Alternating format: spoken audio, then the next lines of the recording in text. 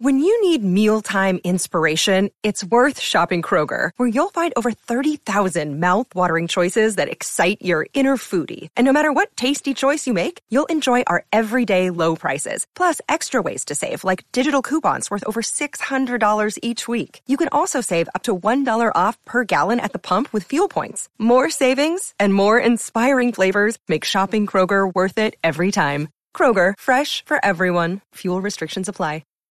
I'm Ken Abzock, and this is Daily Thrones, a quick look at the world of Ice and Fire. Let's get back to talking some favorite scenes and moments, and I want to start looking at Season 4 for myself, but if you have a scene from any season, call in and let me know. Season 4, Episode 1, Oberyn Says Hello. The Red Viper, Oberyn Martell, left such a indelible mark on the story and the series. Pedro Pascal just came in and knocked that role out of the park. A one-and-done season for him. We all know how it ends. But if you go back to that first moment, the first scenes and sequences that Oberyn Martell are on the show, it's one of the best introductions of any character throughout the entire run of the show so far, because you see the sexuality and the sexiness of this character and his girlfriend Ellaria Sand. Right away, you're in the brothel, seeing what's going on. Game of Thrones certainly known for its sex scenes and its sex content and nudity and pushing the bounds of what's acceptable on TV. This is no different, except for it's slightly different. It's just slightly different than the interaction with the Lannister soldiers. And everything about it, the slow walk, Oberyn puts his hand over the open flame, the conversation with the Lannister soldiers, and then stabbing one with his knife, explaining why a long sword is not the best in close combat. And then Tyrion Lannister walks in, and Bronn, and then the sequence transitions into politics. We've had sex, we've had power, we now get the politics of Oberyn Martell. He's in town, pretty blatant that, yeah, he was invited, but he's here for a reason, and he and Tyrion speak truce. There's also a great exchange with Bronn and Oberyn, and up till now, Bronn's been one of the more wittier characters, and here's Oberyn holding his own with him, and the exchange between him and Bronn about what he was hired killer. No, I was, but now I'm a knight. How did that happen? I must have killed the right people. Oberyn laughs, and one of my favorite little subtle moments is when Oberyn's like, all right, you guys are good. Hey, Oliver, get some girls here. Girls, right? And you cut back to Tyrion, and he's shaking his head no, and Bronn is enthusiastically shaking his head yes. Funny little character moment there. And then you get the exposition. In exposition, you got to deliver it in Game of Thrones and in all movies and shows. And it can be clunky. It can be heavy-handed. That's why in the Austin Powers movies, you have Michael York playing the character of Basil Exposition, because literally that's the purpose of his character. And here's Oberyn Martell delivering a lot of exposition, but done in such a fantastic fashion from Pedro Pascal. And it gives us another glimpse, because up until now, these first 3 seasons, we believe that Robert's rebellion definitely began when Rhaegar kidnapped and raped and perhaps even murdered Lyanna Stark. We don't know what happened up in that Tower of Joy, right? So that started a war. And though we now know and kind of always believed it was begun on a lie, Oberyn Martell comes into town and quite plainly says that Rhaegar left Elia Martell for another woman. Not to kidnap her, not to start a war, for the love of another woman. It's a different perspective. It's the right perspective. And it is right here in our face in Season 4. And we are coming out of Season 3, don't forget. The Red Wedding, Carnage. A lot of our heroes, a lot of the people we've been following for 3 seasons are now gone and dead. The Stark family's on the run. It is shattered. It is thrown against the wall and broken. And here comes Oberyn Martell sauntering into town, laying down a challenge pretty much right in the open. Tyrion, tell your father I'm here. And that the Lannisters aren't the only ones to pay their debts. What an introduction. What a season. You left such a powerful mark on the show. Yep, vengeance swallowed him up in the end, and he should have finished the job with the mountain. He got caught up, and that's why it was such a powerful, gut-shattering emotion. Every scene with Oberyn Martell, all the credit to Pedro Pascal is it's a home run.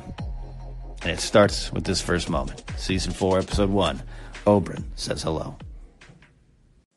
Hey, Ken, moving on to season 4 of the next scene I want to talk about. It's from The Lion and the Rose, which had the purple wedding in it, but the scene I want to talk about has to be one of the oddest scenes, maybe, of the show, and we're treated to this very odd dinner scene after they get done burning people with Stannis, Selyse, and Melisandre. Stannis is looking just more miserable than ever. Melisandre looks cheerful. Selyse is being her crazy self, but we get some story in this episode. Selyse talks about how Stannis made soup from bookbinders when Storm's End was under siege, and now he shot a seagull for her. But the important thing, the key thing with this odd scene is it starts to set up what's going to happen with Shireen. Selyse suggests that, Shireen Byrne, that she needs the rod. Stannis then says, "She's my daughter, you will not strike her," which I cheered about at the time, but looking back, it was definitely a setup scene, but an odd one. Eric, you and I are like-minded when it comes to Stannis Baratheon. I love that scene, that awkward dinner scene where Melisandre at one point is actually just carving up her meat, eating, having fun. Just a nice dinner, normal dinner for the old red priestess from Asshai, just having a good time. And what an awkward dinner with Stannis, Melisandre, the woman he cheated on his wife with, just sitting there eating with Selyse. And, it also is a testament to, I think, a lot of things. The heart of Stannis. Yes, Stannis has a heart, people. He does. He did at one point, at least. It's buried deep down inside. He's a strong, stern man, not easy to love, and does not easily give love. But,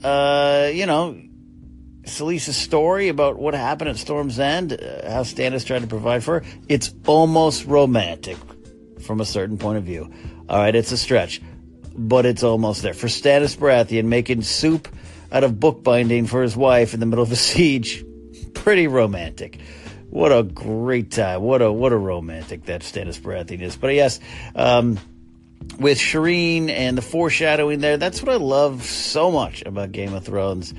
Both the book, Song of Ice and Fire series, and the show, you can go back and you can see scenes that didn't seem like much at the time, but they're there. And not just with prophecies or predictions, but just telling statements, warnings, and little clues. It's those thoughts, Jaime Lannister's saying, his sword hand, it makes him, and then he's going to lose his sword hand. The vanity of Cersei, and she's stripped of that vanity later. There's those kind of theories that go around on a lot of different shows on the internet. You can break them on down, and I've heard those theories, and I love it. And this scene with Melisandre, Stannis, Selyse, talking about Shireen and the punishment, it also shows how far Stannis did fall. Another reminder of the fall of Stannis Baratheon. Keep your favorite scenes coming here. We'll talk about that and a lot more here on Daily Thrones. Again, Kevin Ross. Kind of following up with Eric's question on Shireen. One of my favorite moments is Stannis Baratheon and Shireen share a hug. Where most people tend to like Stannis, I am not exactly the biggest Stannis fan. But in this particular scene, you see where a father's pride wins the day. Shireen comes in, she's a little upset, on the cusp of womanhood, and is afraid her father is ashamed of her. And the speech that he gives her is a speech that I think, to some degree, if I had a child, I would give to that child to boost her confidence. To know with absolute certainty that she has at least one ally in this world. That's my choice for Stannis Baratheon and Shireen share a hug. Thanks. Just wanted to put some additional Stannis material out there with Kevin on that call about the hug with Shireen, which is heartwarming. It tugs on the heartstrings. But while the spotlight is on Stannis, I figure get that call in. It's a good moment. Too bad it ends the way it does with Stannis there. I want to jump back to season 1, not so much with a scene, but just an open forum discussion thoughts. I'm rambling off the top of my head. I was doing some research in season 1 of Game of Thrones and looking at episodes 2, 3, and 4. Just kind of researching some of that stuff for something at Collider Video, and was struck by the scenes at the Wall, getting to really watch it again with Tyrion heading up there, our introduction to Samwell, Jon Snow being kind of a little smug punk at first, and also Benjen and Jon Snow's last moments, which we know they won't be reunited again until season 7. And as I kind of thought during the season, and a lot of people didn't like Benjen's return and his final moments with Jon Snow, I think it really does tie well with this moment on top of the Wall. Jon Snow thinks he's going to ride on out with Benjen, and Benjen's not having it because he knows Jon Snow is not ready. And it's an important moment, and the fact that we now know when they see each other again, it will be at a pivotal point in Jon Snow's life. It adds some weight to that scene there. And then there's Tyrion at the Wall. Now, Benjen and Tyrion don't get along. It's actually a great scene, and both Yoren and Tyrion having fun there in the mess hall of Castle Black. Benjen shows up just not having it, just hates those Lannisters. The very name just irks him, and Tyrion handles it so well. He's respectful, but he's also a little sassy, little fights back with Benjen as well then.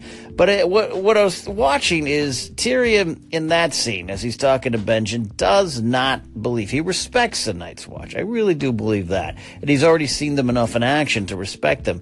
But at that moment with Benjen, he does not really believe what is going on beyond the Wall. He believes it's about, as he says, the only difference between us and the Wildlings is when our ancestors were born, we are on the right side of the Wall. And Benjen kind of knows that's true, but he knows that they're a threat. He knows that they're a problem, at least that from that point of view at that point in the timeline. But it is interesting to watch that scene, and then just a short while later, in the same time frame of these episodes, Tyrion's having a conversation with Maester Aemon and Jorah Mormont, the Lord Commander of the Night's Watch. And it is while they are speaking, specifically Jorah Mormont, that I think Tyrion actually starts to believe. Whether or not he doubts, whether or not he has time to really think about it later on when he's down there preparing for the Battle of Blackwater, and later on with his life not going the way he planned. He doesn't really have time to think about it again until he hits the ground running with Daenerys and her team at Dragonstone. Even then, they're preoccupied with taking over the Seven Kingdoms, not worried about the White Walkers. But going back to season 1, it I think is while Jorah Mormont's speaking about Will, the Night's Watchman who abandoned his vows in the opening scenes of the show, and says that he talked about seeing the White Walkers right up until Ned Stark took his head off. And there's something in that statement, there's something from Jorah Mormont that I think Tyrion, for the first time, thinks that these Grumpkins and Snarks that were scary stories told to him from his wet nurse might be just a little bit more. It's fun to go back and watch, especially with what we know now in season 7. It's part of why I'm fascinated by the Night's Watch, the Wall, and everything north of the Wall. Even back in season 1, the seeds were planted for a bigger threat. We all knew it. You watched the show, you saw it, but you got so wrapped up in the Game of Thrones and the politics, the fight for the throne, that you just kind of forgot about that lingering danger north of the Wall, which probably is the same thing that happened to Tyrion and definitely happened to the rest of the realm. That's it for now here on Daily Thrones. Don't forget we have the podcast on Apple Podcasts and Google Play. Rate, review, subscribe if you're on there. If you're listening to the episodes here on Anchor, thanks for that. Call in with your favorite scenes and your other thoughts, theories, and speculations about Game of Thrones.